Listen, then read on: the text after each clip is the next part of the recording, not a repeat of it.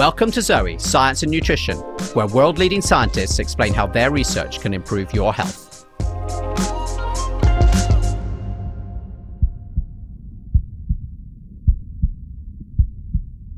Inside every one of us, there's an immensely complex system of tubes that transports blood, oxygen, and nutrients to the cells in our body.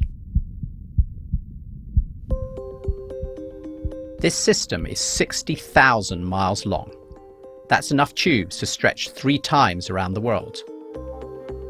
If these tubes fail, the result can be fatal. In some cases, it's a heart attack. In others, it's a stroke, where the blood supply to the brain is disrupted and brain cells are damaged or killed. Together, heart attacks and strokes are a major cause of death in developed countries. High blood pressure can ultimately cause your blood vessels to burst or become blocked. For this reason, the condition has earned an ominous nickname, the silent killer, and it affects 1 in 4 adults. But there's good news. We can take action to reduce the risks.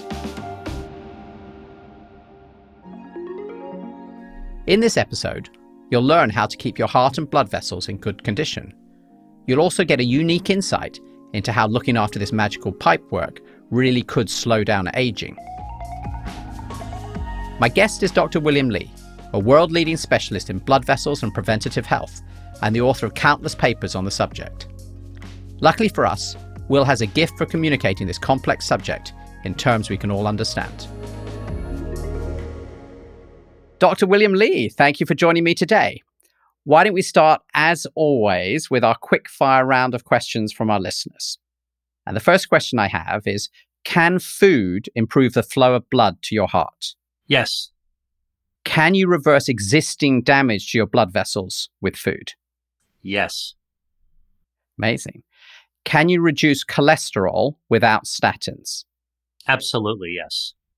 We're going all the yeses today. Is there a link between the health of our blood vessels and dementia? Yes. And finally, are there foods that can slow down aging? Yes, absolutely. All right. Well, I should have had somewhere you're going to say no, but I think that's a great start. And I think our listeners are already like, oh, okay, I'm really surprised by some of this. What myth around eating for a healthy heart most annoys you? You know, as somebody who studies blood vessels and circulation, which is what the heart is all about, the thing that really irritates me is when people think that just simply working out, whether it's jogging, going to the gym, lifting, that'll actually guarantee that you're going to be heart healthy. In fact, that's only a bit of the solution. Oh, that's fascinating. All right, we're definitely going to talk some more about that. Will, what are your 3 tips for living longer? 3 tips. Number 1, get good quality sleep. I'm a doctor. I went through training. I was deprived of sleep for years. That subtracts years off of your life. So get some good rest. Second, eat healthy. And what that means is going to be different for every individual. But bottom line is that listen to your body, because your body knows what actually is not so good for you when you feel badly. And there's a huge literature of studying what's actually good for you, mostly plant-based foods, and we can talk more about that. And then the third thing really is to stay physically active. That doesn't mean you have to jog, swim, run a marathon. What it means is that you have to actually move.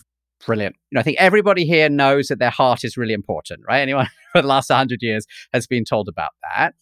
I think most of us, and I'm included, have never really thought about our blood vessels. And I know that blood vessels have been the center of your research. Can you start maybe by explaining why our blood vessels matter? Yeah, well, I'm a physician, I'm a scientist, I'm a vascular biologist, which means I study blood vessels and the cardiovascular system. And here's a little fact that most people don't know. First of all, when it comes to your heart, which is about the size of your fist, that's the best kind of surrogate measure of what it looks like in your chest. This heart, this beating muscle, is connected to 60,000 miles of blood vessels that course throughout your body. 60,000 miles. 60,000 miles. Now, if you were to pull out all the blood vessels in your body and line them up end to end, you'd form a thread that would wrap around the earth twice. Now, you can imagine how important blood vessels are when they're connected to the heart this way, because your heart, every beat, every pump jets out blood through these highways and byways that bring the blood, the nourishment, the oxygen you breathe, all the growth factors to every cell in every organ of your body. I've suddenly discovered that there's 60,000 miles of blood vessel inside me, which is amazing. Wraps around the earth twice, not something to try at home, I guess. How does it link then from these blood vessels to actually impacting, our heart health, which I think is the thing we think about? What's going on and how does that link? Yeah, well, I'm sort of trying to give people a view that they may not have thought about, right? Because most people think of the heart, you go jogging, you hear the lub dub and the soundtrack of your heart beating. But here's something most people don't know, is that when we were all in our mother's womb forming, one of the first organs that we formed isn't your brain, isn't your liver, isn't your bones. It's actually your heart and your circulatory system. And they all form pretty much at the same time. And they form with these things called stem cells. So imagine just dropping a group of marbles on the ground and they randomly kind of fall on the carpet, they roll around, and they don't look like anything. Those are your stem cells at, say, day 5, day 7 after conception, when dad's sperm met mom's egg. Over the course of the next weeks, those marbles coalesce together and they begin to organize themselves to form these channels. They call them first lakes, blood lakes, before they form tributaries, before they form streams. And that's basically, at the end of the day, they're left with one additional area, which is the heart, that is special because it actually has muscles, special muscles that will actually pump, and its own electrical system. And so basically, when you think about how your heart and your blood vessels are actually connected together, they were formed together at the very beginning. All right. So what happens to your heart will impact your blood vessels, your circulation, and therefore your organs. And what happens to your blood vessels actually impacts the heart as well. So if you have very stiff blood vessels, now blood vessels are actually very elastic. So basically when your heart pumps, they will stretch to accommodate the blood. All right. Because a normal capillary, the smallest blood vessel at the very, just getting into your organs to feed your cells, that's the thinness of a human hair. That's a human capillary. Now, to jet blood through that, in fact, that diameter of that blood vessel is smaller than a single blood cell. So even for a healthy blood cell to get through that end channel, it has to stretch to allow things through. Oh, wow. So everything, think about this like these tiny little elastic things that are opening and closing to squeeze through, literally my blood cells. That's right. And without my blood cells, my organs are in trouble. Is that right? Without your blood cells pumping through, delivering those oxygen-carrying, oxygen-rich red blood cells very quickly, and I'm talking about within seconds, your organs start feeling starved. Think about getting choked. You can't breathe. All right. And then soon it turns blue, just like you would be blue in the face. And shortly after that, your organs stop functioning properly. And when they actually stop functioning properly, they start to malfunction. The ultimate malfunction, whether it's in the liver, whether it's your kidney, whether it's your brain, the ultimate brain malfunction is you have a stroke. By the way, everything I'm talking about in your organs also can happen to your heart. So when there's a malfunction of your heart because it's not getting enough blood flow, it can also happen. The heart has its own circulation, which is pretty amazing. Not surprising, but amazing. When the heart's own circulation gets clogged or too stiff and it blocks blood flow, then you have a heart attack. And so the things that we hear about, heart attack, stroke, cardiovascular disease, these are all problems of that giant system, that 60,000 mile system that formed, was one of the first organs that formed in your mom's womb. And so I need this stretchiness in order to deliver down these capillaries. And I think we've all maybe heard a little bit about this idea of it being blocked. Is that the same as not being stretchy, or is that actually something different, Will? Right. Well, think about this. So think about a big sock that you put your foot through, right? So the sock has to stretch.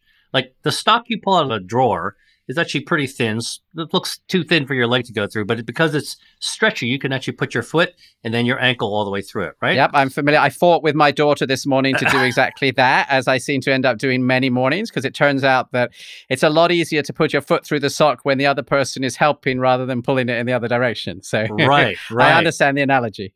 Now, when that sock is no longer stretchy, it's stiff.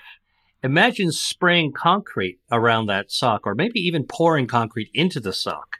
Okay. And now try to put your foot through it. It's not going to go through very easily, right? It's stiff. There's no stretchiness.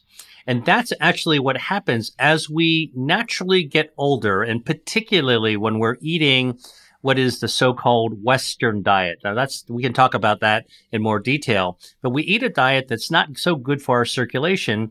What happens is that a blood vessel, let me just kind of give you a little more detail about the stretch. The reason a blood vessel can stretch has to do with how it's designed. A blood vessel has got different aspects of its wall. Cut a blood vessel in half and look at its cross section, and you'll see there's a thin lining on the outside. There's a little muscle on the out beyond that, so the muscle can allow it to stretch. And on the inside, there's a lining of cells, very special cells called endothelial cells. Endo, because they're on the inside. Endothelial cells, these are the liner cells of a blood vessel. So think about saran wrap. That's how thin it is. Okay, lining the inside of your blood vessel. Cling film for those of us in the UK. Yep, clear film. So basically, that's the blood vessel. The muscle helps it stretch.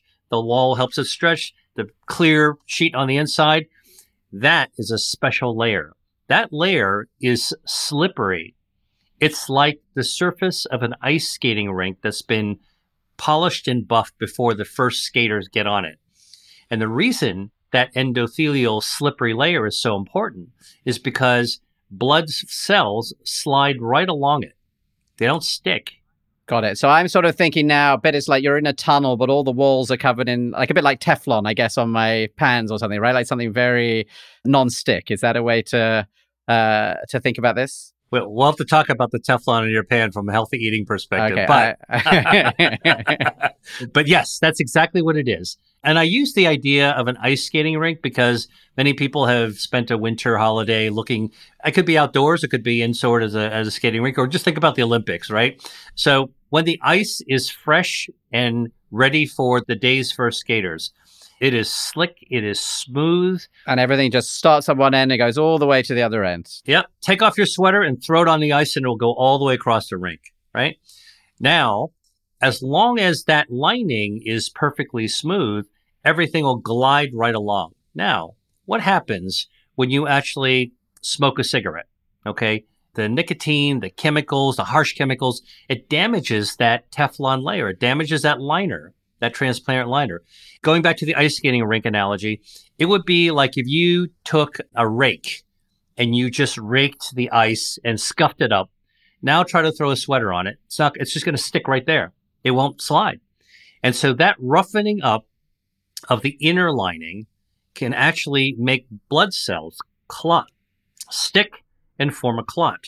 That is the beginning of the end. When I say the beginning of the end, that starts to narrow the blood vessel starts to get stiffer. You don't actually have that stretchiness. Plaques, fat can actually build on the inside of the wall. And what is a plaque, Will? A plaque is a thickening. You know, like a plaque on your teeth? Any kind of a thing that builds up on your teeth, right? So a plaque in a blood vessel is similar to what you would find in your teeth, but it's on the inside layer. And what it does is it makes it stickier, it makes it narrower, it makes it stiffer, all the things you don't want in a healthy blood vessel. That makes sense. And I can see if I'm trying to deliver anything through this and it's starting to get more and more constricted, I mean, it's sort of obvious to a layman, right? It doesn't sound good if I'm trying to push something through and the pipe is getting more and more furred up. You know, I have a toothbrush for my teeth, right? For this situation with plaque. Is there a toothbrush in this situation, or is this a sort of one-way direction? This is just going to get worse and worse as we get older and we fur up these blood vessels? Well, this is actually the most exciting thing. When I went to medical school, we thought it was a one-way street, meaning once you start narrowing and stiffening the blood vessels, the only way you could do it, we used to think about it like a clogged toilet, right? Like we've all experienced that. Toilet's supposed to flush, goes all of a sudden it's not flushing anymore, it backs up. Terrible. What do you have to do? You have to plunge it. Call the plumber. or you have to snake something down it to clear it, right? Yep. And so that's what I was taught when I was in medical school. You got to call the heart plumber, the cardiologist, the interventional cardiologist, who basically will stick a rotor-rooter, which is like a coil, in your groin snake it up through the blood vessels in your groin into the blood vessels in your heart, and literally root it, like basically drill out that clog to clear the toilet. So it is a bit like brushing your teeth. Fancier technology, but Exactly. Well, and then of course it would clog back up. And so what they then invented in the medical world are stents, which are literally little Teflon or metal coated stents that would strut the blood vessel open, right? Think about Mission Impossible. You get this little thin thing, you put it into the blood vessel, and then boom, it opens up. And now it's actually stenting open, forcing open the blood vessel. Now, that sounds good because you've solved the immediate problem of the lack of blood flow, but actually, guess what? That actually also damages the natural elasticity, stretchiness of the blood vessel. So now you've got basically an iron tube stuck inside your blood vessels. That's not normal and that's not good. So then we developed statins, which are drugs aimed at actually lowering the amount of stuff that could clog, fatty deposits that can clog the plaque on the walls. Statins actually work pretty well. They work by metabolically lowering the amount of cholesterol and other lipids, fatty things that float around in your blood. If you've ever cooked bacon, you know that, after the raw bacon starts frying up and the wonderful bacony smell is in the air and you take the bacon out, you know that you're left with a pan of grease, right? Now you're going off eating your brunch or what have you. You come back to the pan after breakfast, and what do you actually have? You've got this congealed mess. Imagine that congealed, white, creamy, thick stuff, the bacon grease. Imagine that is actually sluicing through your blood. Doesn't sound good, right? Like nobody's going to suggest that this sounds like a good thing to be going on inside you. No. And that's what statins were designed to do, is to sort of try to cut through that grease like a detergent and lower the levels in your blood. Sounds like a good idea. But here's the problem. Statins, which are capable of actually preventing the buildup to some extent, have a lot of side effects, actually. I mean, it's $1 billion blockbuster area of pharmaceuticals, and many, many people are on them. But, statins can damage your muscles, can damage your kidney, can damage your liver. There's all kinds of things. Every drug has an effect and the potential for a side effect or an unwanted effect. So not particularly a great solution. And frankly, I'm a doctor. I was trained to write prescriptions, but my own practice, my own mindset of how to help a patient, if you are forced to give somebody a prescription, my goal has always been to figure out from the beginning when you're going to take the person off the prescription so they no longer need the drug. Now you need to find a different solution. And so this is different than writing a prescription and putting somebody on a drug for the rest of their life, right? Like how many of us know people like that, or even doctors who actually think that way? My view is that medicines can be life-saving, but if you put somebody on a medicine, the goal, ideally, is to figure out how you're going from the beginning, when you're going to take them off it. So now research actually has then discovered that there are foods and lifestyle issues that can actually reverse all the things that damage the elasticity, the flow, that can block your circulation. I mean, we started at the very beginning, right? We just started saying, drop those marbles, they're stem cell, they haven't formed, and then they form and they work perfectly when you're a baby. And over the course of your life, during aging, and over the course of maybe less than salutary dietary habits, you're eating foods that are not so good for your circulation, you get the clogging. Cigarette smoke damages that smooth ice, and now it's sticky. All right. Can we avoid stents? I think we can. Can we use drugs? Yeah, I think we can. But can we use diet and lifestyle to reverse that clogging? That prevent and reverse. That is actually what's remarkable, because science has now discovered it's possible to not rely on the drugs or the hardware that I was taught the medical community has to use. And Will, before we talk about the food that you could use to do that, could we maybe talk about the first half? Because you've given this example of smoking as being one of the things that can cause damage. And I'm sure most listeners here are saying either they once smoked and they stopped, or that they no longer smoke, because there has been this amazing decline in smoking, right? It is one of the great sort of public health improvements if I compare with levels when I was a kid. What else is causing this? And I think, obviously this is a podcast where people are very interested in food. Is what we eat linked to the damage to these blood vessels in the first place?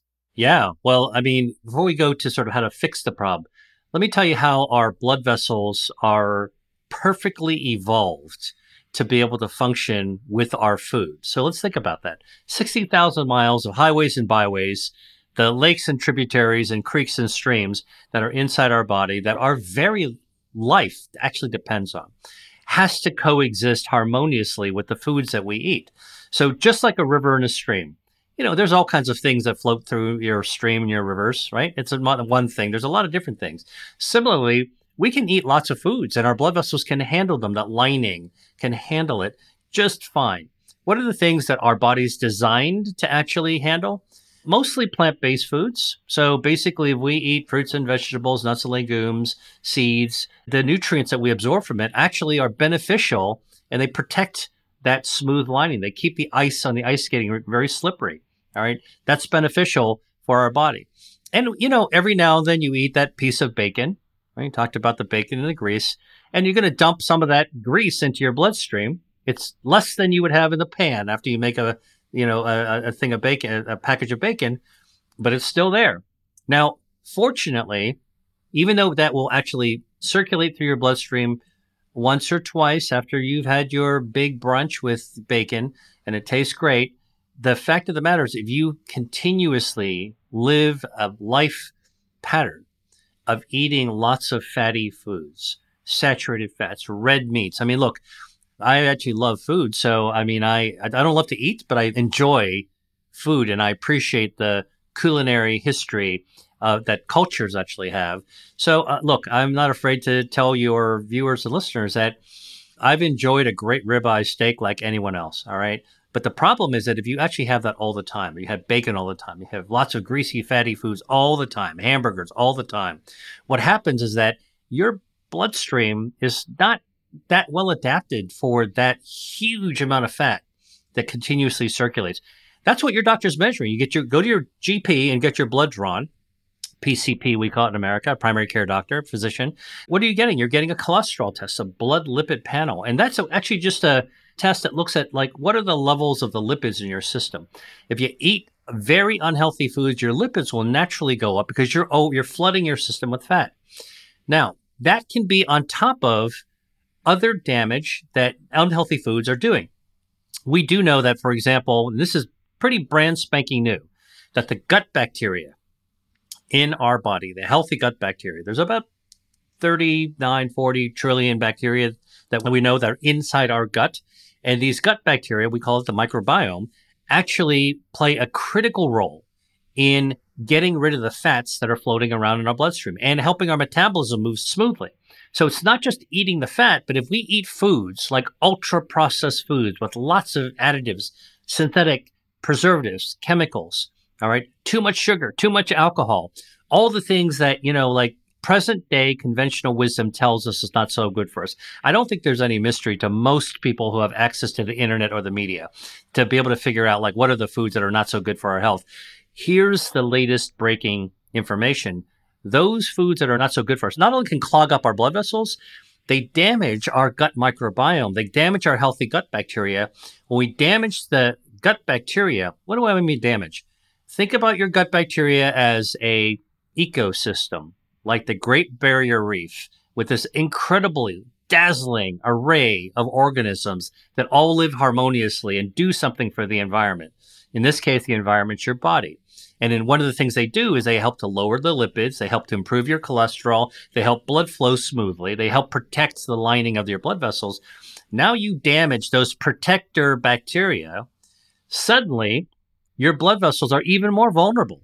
And so it's not just having the fat, it's also damaging the bacteria. And so there's all kinds of things that we can eat. Ultra-processed foods, too much red meat, too much fatty foods.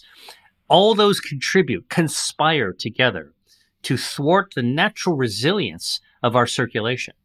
These are topics I think that we talk a lot about on this show. So it's fantastic to hear these links back to heart health. Just before moving off that, we had a lot of questions about high blood pressure. Does high blood pressure fit into this story about what's going on with all of these vessels, or is this a completely different thing that's going on inside us? Yeah, well, so here, let's kind of review a little bit about what actually blood pressure means, right? So you go to the doctor's office, or you could do this at home. You put on a cuff, usually at the bottom part of your upper arm, you blow it up, and then there's like a little meter that actually clicks off, and the blood pressure, it's two numbers. They call it the systolic or the top number, and diastolic is the bottom number. Without having to go into the physics of what all that means, it's two numbers, blood pressure. That's all I've ever understood. So that's great that I don't need to understand more. Thank you, Will. Well, I'll break it down in ways that actually matter to what we're talking about. The first number, called systolic, is a reflection of how fast and hard the heart pumps the blood out. So if you look at the ideal blood pressure, which basically it's an ideal, it's like 120 over 80 or 120 over 70. Okay. That first number, 120, that's 120 millimeters of mercury of jetting out. Okay. That's a good amount. If you go to 130, 140, 150, 160, like you're getting to, it's like driving on a highway, speed limit, 40 miles per hour. Can't translate it to kilometers, but our Canadian listeners will forgive you. It's okay. But then you actually put your pedal down, and now you're going to 60. Now you're going to 70. Now you're going to 80, 90. Now you're redlining the car, all right? And just from sitting behind a driver's seat, you're going too fast, all right? And your car is telling you you're going too fast. That's the similar way of jetting that blood out faster, harder, with more force. And that's when you start to get into high blood pressure, 140, 150. Why am I having to push it harder than I did when I was younger? Why am I now having to do this? Because the heart has to actually get a healthy bolus of blood delivering oxygen and nutrients to all those cells, 60,000 miles. When the arteries, the blood vessels that it's pumping through, are stiff, it has to pump a little bit harder in order to get it out. And that compression, the thing that's causing this problem, is that entirely about the blood vessels through the rest of your body? Not entirely, because many things can cause high blood pressure. But because we were talking about clogging, that's one of the consequences of the clog. Now, if the heart is actually racing too fast and the body can't compensate for it, it can also raise the blood pressure. There's another part of it, which is the back pressure. That second number of the blood pressure, the diastolic, right, we talked about the two numbers. The first one is the jet. The second one is the back pressure, because there's always a little pressure. If we didn't have some back pressure in our body all the time, we'd be fainting. We'd no blood to our brain. So that back pressure is basically what we call the resting or diastolic pressure. If that's too high, we've got a lot of tension in the circulation as well. Fluid overload, you can have too much fluid in your system. So there's lots of things that can cause high blood pressure. Here's the consequence. When you have continued, relentless, unremitting high blood pressure, you got to think about what happens. Like that tension, that jetting, that pressure builds up and your organs suffer for it. Either they're not getting enough blood and they may be starved of the blood, or they're actually not getting the right delivery of those nutrients in the right way. That is actually very damaging over time. That's why high blood pressure is a silent killer. It sneaks up on you. It can exist and you don't even know it. Because you don't feel anything, right? You don't feel it until it becomes catastrophic. How important is the blood vessel part of this story for high blood pressure? Is it just like a little part? Is it important if I'm worrying about blood pressure? I would say blood pressure and blood vessels, they go hand in hand. But clogging of the blood vessels is not the only issue, not the only problem. There's many other components, but I would say blood vessels are involved in every aspect of blood pressure. And by the way, remember the stretchiness? If your blood vessels are elastic, like the sock out of your drawer we talked about, when the pressure's high, it just stretches a little more and the pressure comes down. And so when your blood vessels are stiff, when there's a lot of jet, it can't stretch. Now your blood pressure is going to go up, right?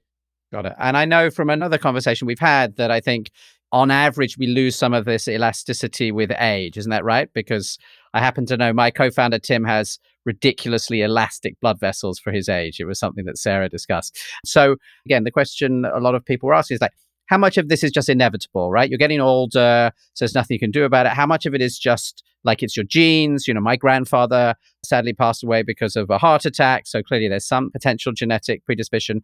How much of it is explained by this and how much actually can diet really affect what's going on, over these years and decades? Well, in the same way that we talked about how diet can help protect your blood vessels by eating healthy foods that preserve, protect, and even regenerate, renew the lining wrap on the inside of your blood vessels, foods can actually help you maintain that youthful elasticity of the blood vessels. So too, foods that are harmful can actually cause it to clog up. And so there is clearly value for longevity, for resiliency throughout your aging process, for eating healthier foods. And likewise, if you nurture an unhealthy lifestyle, okay, you smoke, you don't exercise, you eat unhealthy food, right? By the way, a footnote on it, back in the day, that's actually how most doctors lived their life. They had all the stress. They were, I remember being in training in a hospital, and they had actually a smoking room for doctors, which was ridiculous, right? But the point is that you can do bad things to your circulation, your cardiovascular disease, your blood pressure, or you can do good things. So I think what you're trying to get at is it destiny that our blood vessels are going to get damaged over time? Or are there ways that we can slow that process down or perhaps even reverse that process? The answer is, and this is what's quite striking, it's possible to take somebody who has existing established blockages in their blood vessels, who would otherwise be requiring a stent, call the plumber, put the equipment in, or requiring drugs like the statins, all right? That if you actually give them an intensive regimen of lifestyle change, starting with their diet, you cut down or cut out the saturated meats, no red meat, remove that, okay? And you upend their dietary equation by putting them on high fiber foods, fruits and vegetables with high fiber. What does that do? Oh, it feeds your gut microbiome. Now your gut bacteria are happier. They restore their community, their ecosystem. Now they're working in your favor. All right. This lifestyle change. Now you can eat more foods, fruits and vegetables, nuts and legumes, seeds that actually then regenerate the damaged lining. So, just like our skin renews itself and our hair, for most people, renews itself, right? Which is why we need a haircut, and the skin sheds, which is why people have dandruff. All right. There's a renewal of the blood vessels. If you eat lots of foods that actually have healthy bioactives, natural chemicals that can stimulate regeneration. So an example would be anthocyanins that are present in dark chocolate or that are present in blueberries. They will actually help to replace those old damaged liner cells in your blood vessels. Now you're actually regenerating damaged tissue. So what's quite fascinating, with intensive lifestyle change, starting with diet, replace unhealthy fats with healthier fats. Omega-3s, okay, are better than butter and palm oil and lots of other less than healthy fats. Cut down the amount of oil. Omega-3s are a very healthy form of fats. You can get them from nuts and seeds. You can also get them from seafood, which is known to be heart healthy. You're actually protecting the liner. You're starting to dissolve by regenerating the liner. Okay. You're actually also dissolving some of the plaques that have accumulated. So it's sort of like Mother Nature's toothbrush using the natural substances that are present in your foods, and you can replace and reverse heart disease. Diet, by the way, is only part of the equation. There's other things like regular physical activity that's helpful. Why does that? It gets the blood, your juices flowing, literally. Get your blood flowing. That's important for reversing heart disease. Lowering stress and sleep. This sounds great. It's very much in line, interestingly, with the advice for things that have got nothing to do with blood vessels. So it's always interesting how much alignment there is at the maximum level. Are there real clinical trials and studies that support this? Because I think some people will be listening and saying, well, reversing, heart damage, that sounds a bit radical. I know that Will's a doctor, but, are you way out on a ledge? Is there the data to support what you're saying? Yeah, well, first of all, I was a skeptic on this for many years. Okay. I'm part of a cadre of life scientists that actually I've been involved with biotech drug development. So for me, my wheelhouse actually has been to develop the latest new drugs. And actually, I've been involved with developing stem cell therapies and gene therapies for heart disease. So I'm not a kale waiver. Okay. I'm not somebody that sort of stepped away from the fold. For those of you who are on video, you'll see that Will doesn't look like a kale waiver either. But if you're just on audio, it's harder to tell. But yeah. So I believe in medicines. I believe in advancing medicines, but I was a skeptic. I'm like, how can lifestyle do it? But I have to say, from the very beginning, we know that after you have a heart attack, that if you go for what they call cardiac rehabilitation, cardiac rehab, that's what every patient leaving the hospital undergoes to recover from a heart attack. It's a manner of actually diet and lifestyle and reduction. And if you really take it pure clinical studies that have actually compared interventions to lifestyle management, I would cite the work of Dr. Dean Ornish, who is a professor at University of California, San Francisco. He's at the Preventative Medical Research Institute. He's actually done a career, probably 40 or 50 years worth of research looking at the reversal of heart disease that does not require the hardware and pharmaceuticals. Again, it's not a silver bullet. It is not a one-step deal. It's a pretty big commitment for somebody who's lived their life to actually suddenly be, quote, scared straight.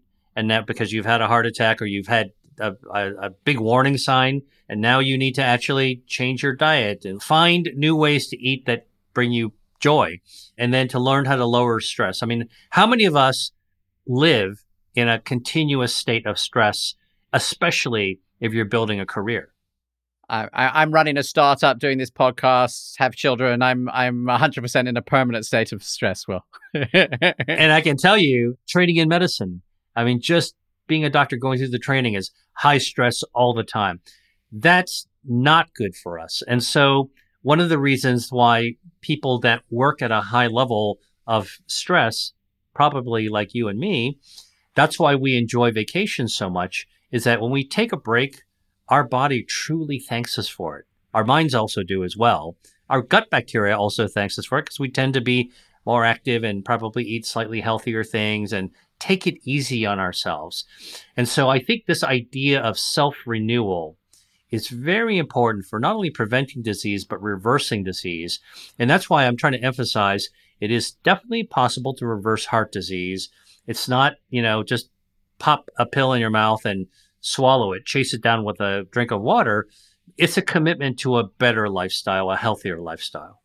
I don't think you're saying to people that everyone should stop taking their statins who has currently got them from doctors. I don't believe you're saying that. Is that right, Will? You're saying that there is ultimately this enormous impact that you can have through your diet and your lifestyle, which, there's real scientific data to support. Is that fair? Am I putting words in your mouth? No, you are absolutely correct. And as I said, I'm a medical doctor trained in that hardcore, using all the tools in our toolbox. And as I said, I'm actually involved with developing the next generation of treatments for heart disease and stroke and many other cancer and many other conditions. So I'm a big believer in using the best tools. But what I said at the very beginning, my own philosophy is that if you put somebody on a medicine, the goal should always be as a doctor to figure out how to get them off the medicine. And if all you do is to renew the prescription over and over, and you just tell the patient, just take it, that's what you need to do, we're not doing enough. And I think what patients and people need to realize is that if you actually have cardiovascular disease, there's a tour of health care that you can do for yourself. It doesn't rely on a doctor. There's no anesthesia required. It doesn't require a pharmaceutical. It requires something that you do at home, which is caring for your heart health. And that's done with diet, physical activity, sleep, and stress management. I think it's brilliant. I want to make sure that, we don't run out of time because I really want to talk a bit about aging, because we've talked a lot, obviously, about heart health, and, we're very conscious that might affect your ultimate length of your life. But at first glance, like, aging doesn't seem very linked to heart health. To me, it doesn't really seem obviously linked to your core research about blood vessels. But I know we were having a discussion prior to this call, and we were talking about aging and dementia. Could you tell us a bit about how your research has taken you here, what the links are with sort of all of these things about our blood vessels? First of all, people think of aging in a very particular snapshot-y sort of way, right? We think about our grandparents. We think about a picture of an actor that we know who's now at the twilight of their career or their life. And look at all that gray hair. Look at all those wrinkles. That's a snapshot in time. Here's the reality. The moment we are born, the moment the doctor delivered us and gave it that little swat on the butt to allow us to take our first breath, that's when the aging clock starts. We are aging from the moment we are born. That's very depressing. Well, but I would say that's only because our social construct of aging is looking at the terminal components of our life. But if you rethink aging in a different way and say, you know what, aging is completely normal. It starts from the time we were born, and we just continuously advance, Right. So don't think about it as getting better and then getting worse, which I think, after all, my children are all terribly keen to be older. And then that suddenly switches, doesn't it, for different people at different ages? I think, I remember a long time ago, turning 30 seemed like somehow that was a tip. But I know other people who, frankly, didn't get there till they were 50 or 70. Well, so here's an interesting thing. When I was in medical school, which was in the 90s, we were looking at the average longevity of people to be like in the early 70s, 72. Now people live to 86, 87, 88 routinely, right? And so think about that from a societal perspective. Our whole society, when we live in a country, in a nation that has means and resources, everyone actually gets older. By the way, here's another thing for you. 100 years ago, like most people only lived to like 40 or 50. So we've pretty much doubled our lifespan. I mean, here we are bitching and moaning about not living to 100 or aspiring to live to 120. I would say step back and take a look at the big picture. 100 years ago, we didn't live half as long as we live now. So now we're actually living into our 80s. Brilliant.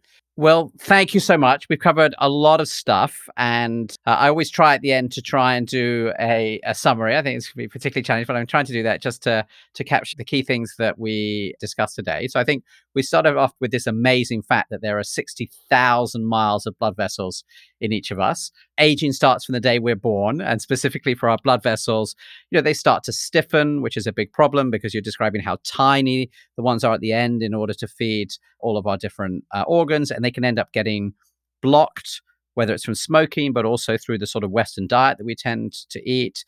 This is quite heavily related to high blood pressure, which you said is a silent killer because many of us aren't really aware of it. But the good news is, it's not just destiny. We're not entirely stuck with the genes we were born with. And in fact, even more positively, is we can actually reverse some of this damage. So it's not just about stopping it. It's possible to reverse it. We can actually reduce some of these blockages. And of course, there's modern medical science. You talked about like stents or statins, but actually, I think you were really saying that lifestyle change would be at the top of your proposal, with these things really being secondary. Is that right? That is completely correct. Well summarized. Brilliant. Well, thank you so much for coming on. I really enjoyed that. There are many other topics that we could have covered, and I hope we'll have a chance to talk about some of those other ones in the future. Well, thank you very much. It's always a pleasure to speak to you, and look forward to continuing our conversation. Brilliant. Bye-bye. Bye-bye.